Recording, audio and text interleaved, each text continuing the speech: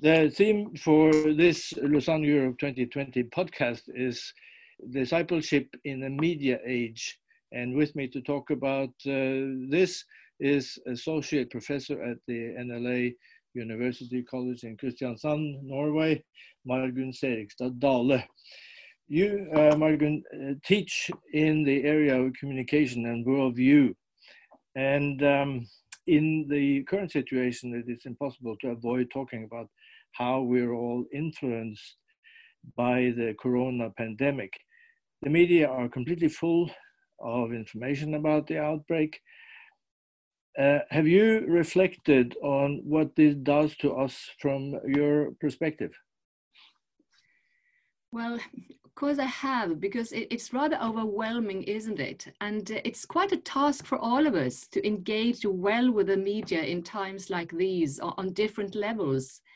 So I've actually had a lot of help from a South African colleague of mine, Rudolf Kabutz, with whom I work at the Media Network in Lausanne. And he points out some aspects that very much resonate with me regarding the current situation and all the information, all the news stories about the corona epidemic that I meet wherever I turn my head these days. He says, for example, firstly, let us listen carefully. Don't panic. Listen carefully to what's actually being said in all the stories surrounding us. And ask ourselves, who is the source of the information? And in the first place, this really is quite obvious, but still it is so important for me to listen carefully as I receive different media messages. And secondly, he said, think deeply about the meaning of these messages and how these affect your family, your friends, your neighborhood, what's actually going on your emotional level when it comes to the meaning of the messages. And then thirdly, Rudolf points out the importance of change appropriately to the media messages. How can I make a positive difference in the life of others after having listened to and acted accordingly to the different media messages dealing with the corona pandemic? But that's the news and all the information. I see among the young people and old alike that Netflix is very, very popular nowadays. So in the midst of the corona crisis, we sort of indulge ourselves in a lot of fictional stories. And to me, that is a calling, so to speak, into the media awareness that we talk a lot about in the Lausanne Media Engagement Network, where we focus on the fact that all of us are media users, all of us are media consumers. So we relate to a whole spectrum of media technologies and media messages throughout the day, and not the least nowadays when we spend so much time on our own or with our family, if we have the privilege of living with someone else in the house, but we spend so much time in front of the screen. And therefore we ought to listen carefully and think deeply in order to evaluate what's actually being communicated in these fictional stories. What are the values? What are the attitudes? What ways of thinking do I meet there? Yet what are the underpinning worldviews? And I think, Kåre, most people, when they think of Lausanne, they so easily think of John Stott immediately, because he was Uncle John for so many of us. He spent such a vital role in the Lausanne movement. And he said, please listen to the word and listen to the world. And to me, in these days of the coronavirus, it helps me listen to the word, the story of the Bible, before listening to the stories in the news and the stories in the fictional media. And that is how I can build a bridge. That is how I can actually understand more. That is how I can actually evaluate, so to speak, what's being communicated in the different stories surrounding me. So double listening, that is, helping us both in the midst of all the information and the news stories, and in the midst of all the fictional stories that we would like to relate to, whether it's film or documentaries or fictional series, whatever. We should ask what's actually being communicated. The audience, the world, all of us are now sort of fixed on one story and one message. And a lot of people are afraid this is a catastrophe. Many people die. More people lose their jobs. There's a lot of uncertainty all over the place. What does that do to you and others that are communicating the gospel through the media, that the audience is in a state like that? Wow. Well, I've said so many times over the last few weeks, what a blessing that Easter turned out to be right now in the midst of the corona crisis, because it provides us with such an opportunity to link up to the key message of the Christian faith, to listen carefully to the story with a capital S, where the cross is at its center, where Christ suffered not only with us, but for us. And that is where our hope is grounded. So it's a gift in the midst of the crisis. And so many people are talking about hope nowadays. And I'm so happy that people talk about hope, because that is what we need. But at the same time, I ask myself over and over again, what sort of hope are people referring to? Whether they are politicians or leaders in the health departments or wherever, what sort of help, what sort of hope do they offer us? And you know, and I know that from a Christian perspective, we actually have the deep-rooted living hope that is grounded in what happened at Easter that we have just celebrated. And to be a bit personal, I actually have the privilege of writing a devotional column in the regional newspaper now and then. And I had the week leading up to Easter, the Palm Sunday, and each and every column I pointed to the hope from the Christian worldview, relating it to different angles. And now I'm actually there again this week. And I started today, which is a Monday, by referring to the Queen of England, who on the day before Easter Sunday related to the key message of Easter Sunday when addressing her people in England, saying, could only the flame of Easter Sunday be the flame that guides us in the days to come? And that flame, that is the living hope. So it gives us a lot of opportunities to speak relevantly through the media in our society. As individuals, how do we use the Facebook, the blog? How do we use the Instagram? And quite a few of us get a platform that goes even wider. And also from the churches, you know, the churches are empty, but more people listen to the Christian message, I think, nowadays than usually takes place on a Sunday morning, because the churches have gone online, which is a wonderful opportunity for people who never, ever want to enter a church building, but they can easily, just by a click, be there. So for us, and for each individual, and for the pastors, for the communicators, it gives quite a pulpit. and quite an opportunity to link up to the anxiety, the needs, the frustration, the sorrow with the Christian worldview, with the Christian hope.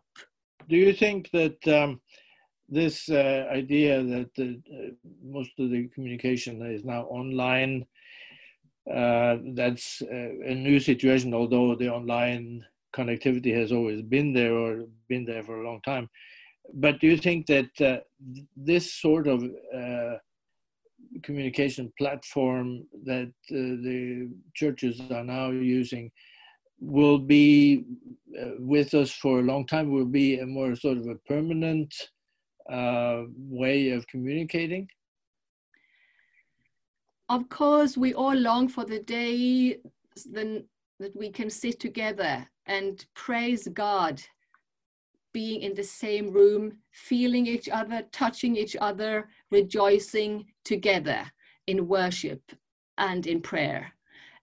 So we will not, of course, continue to meet only online, but we learn some very important lessons nowadays. We are just sort of, we had to dive into a new situation, each and everyone. And I think in the churches, we will see a combination of using the social media and the different media outlets, the platforms, in creative ways, in combination with meeting up face to face in the buildings, in our homes, and so on. So this combination, I really hope and pray, will be what will put a mark on us after the corona crisis is over. What is the most important thing going forward when it comes to Christian engagement in the media age, knowing where we are now? What should we focus on more than anything else? Well, we have 2 ears and 1 mouth, and that is constantly a reminder to me, even though I'm a slow learner, that I should listen more than I speak. And I think listening into what are the needs of people is the way forward to speak relevantly through the media into society. And just a few days ago, the Oxford mathematician and apologist John Lennox actually came out with a book called Where is God in the Coronavirus?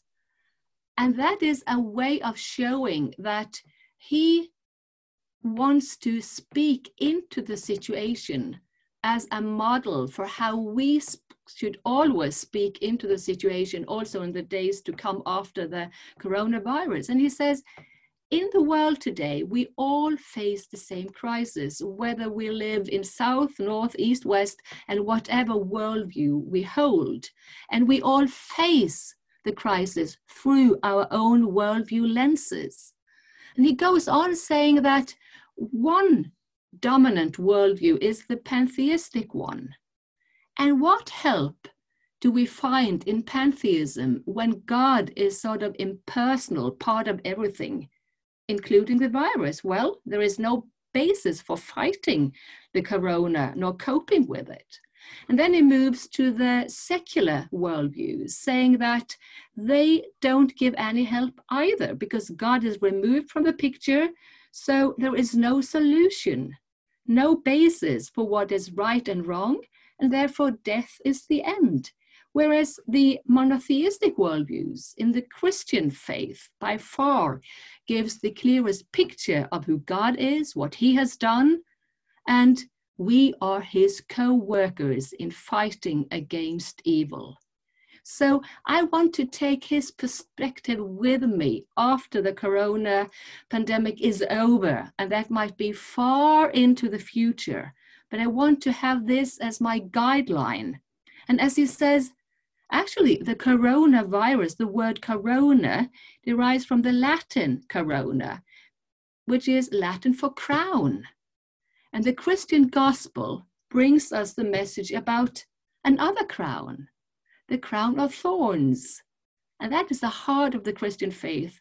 That's the image of the cross. That is God suffering for us. And that gives us the living hope. So when we leave the corona crisis behind one day. We should have learned more, at least I hope I have learned more, to listen carefully. What are the needs of the people? And to address the needs from the biblical perspective, because the Christian worldview is holistic, and it's about a person. It's a personal relationship to the one who suffered, to the one who longed, to the one who actually rose from death and who is our living hope. And that is really what people need today, tomorrow, and forevermore. And that, I think, will give us an even stronger emphasis in the message from the Christian pulpit, whereas the pulpit is actually in the church or via the computer in the time to come. So that is media ministries for all of us. You are one of the multiplex speakers at the planned gathering of the Lausanne Europe 2020 that may now be postponed because of the pandemic, but it will happen at some point. And the title for your multiplex is Opportunities for the Church in the Media Age. Do you think that some of what you will be saying there will change somewhat in because of the situation that we are now in? I'm sure that my examples will be different because they always are up to date. So what I have written as far is more on general basis, and then I will dive into the current situation and give examples. But the key approach will be the same, because it has proved to me over the years, both in my own teaching and in the media network in Lausanne, that the threefold approach of media awareness, media presence, and media ministries help us a lot in dealing properly with the media saturated world of ours.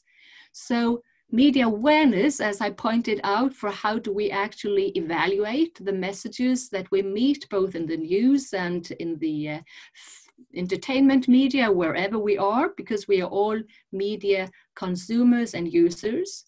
Media ministries that we have also already touched on when it comes to both the organizations and the churches that use media to proclaim the gospel and to use media in building the people of God, but also on the individual basis, that we are all called to be disciples. Of course we are. And being a disciple means that we also use our personal media outlets in order to share our gospel, to meet people where they are and share it in a personal way. And thirdly, the media presence. And really, I hope and pray that we will have more Christian journalists out there as salt and light in the years to come. Journalists making documentaries, people also working in the fictional stories in the entertainment industry. Just imagine if after the corona crisis, for instance, we get a lot of input in the entertainment industry from Christian creative filmmakers who use the experience that is common all over the world to give hope to people. So media presence, yes, we need Christians with integrity out there as salt and light in the different media houses. Secondly, media ministries, both from churches and from us as individuals. And then thirdly, media awareness. We all in our daily life should help each other to put on the biblical worldview glasses properly and evaluate what's going on all the time by using double listening from John Stott. First listen to the word, then listen to the world. First listen to the story of the Bible, then listen to the stories around us. So of course I will give more up-to-date examples, but the approach will definitely be the same. These are trying times. We're all trying to find our way through and come back on the other side, hopefully strengthened. And I thank you, Margunn, for being with us on this podcast today. And we are looking forward to hearing what you have to say at the gathering whenever that happens. Thank you very much. And thank you very much for letting me come and talk things over. And it's really a privilege. And we'll just pray for the situation to calm down and for God to be able, to use us in a way that we can honor him in the midst of the crisis.